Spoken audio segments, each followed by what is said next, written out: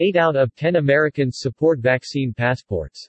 The idea of a vaccine passport has been growing exponentially in popularity. The survey included 997 people across the U.S. who were asked a variety of questions related to vaccine passports. Baby boomers are the least likely to support vaccine passports. 50.9% total respondents reported they were more likely to travel domestically with vaccine passport requirements. The results of a recent vaccine survey reveal how Americans feel about various travel restrictions related to the COVID-19 pandemic.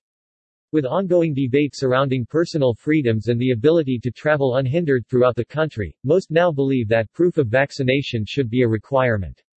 81.8% of Americans surveyed support the idea of a vaccine passport, with baby boomers being the least likely to support this concept. The survey also indicated which generation was more likely to disagree with vaccination passports and how both male and female respondents feel about the issue. The idea of a vaccine passport has been growing exponentially in popularity. With New York City and parts of California now mandating proof of vaccination, along with major companies like Norwegian Cruise Lines, it's inevitable that other cities, states, and companies will begin doing the same.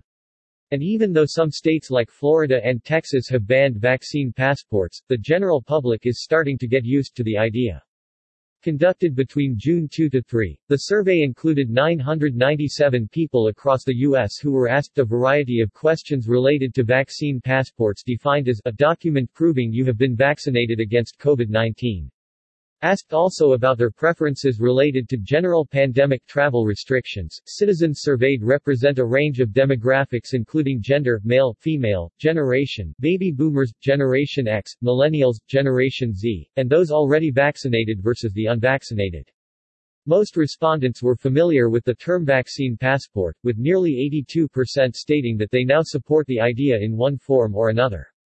These results were tied to both age and gender, with women 7% more likely to support vaccine passports than men. Among the unvaccinated, men were more likely incentivized to become vaccinated based on travel restrictions than women. Baby boomers are the least likely to support vaccine passports, with only 77% approving, though these numbers shifted depending on masks, no masks, and the setting, airports, airplanes, other enclosed spaces, etc.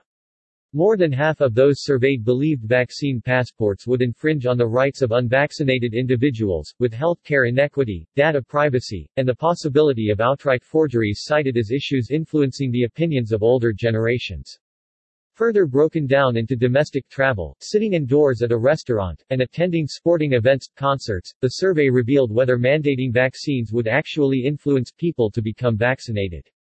49.1% of those asked were more likely to attend sporting events or concerts, while 48.8% were more likely to enjoy a sit-down meal in a restaurant.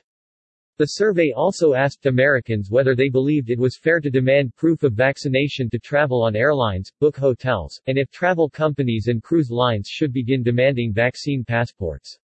50.9% total respondents reported they were more likely to travel domestically with vaccine passport requirements, with women 59% more likely than men 52% to say proof of vaccinations should be required. Fully 74% agreed that vaccine passports should be required to fly on an airplane. And finally, the study revealed surprising results based on whether respondents believed the unvaccinated should be quarantined outright during travel. As with all public health issues, education is key. Discussing this topic openly has given people a chance to consider why this might be less of a personal freedoms debate and much more of a health emergency response. The survey numbers show us that more people are beginning to realize getting the vaccine will help limit the spread of COVID-19 while traveling. Especially now, with the Delta variant spreading so rapidly.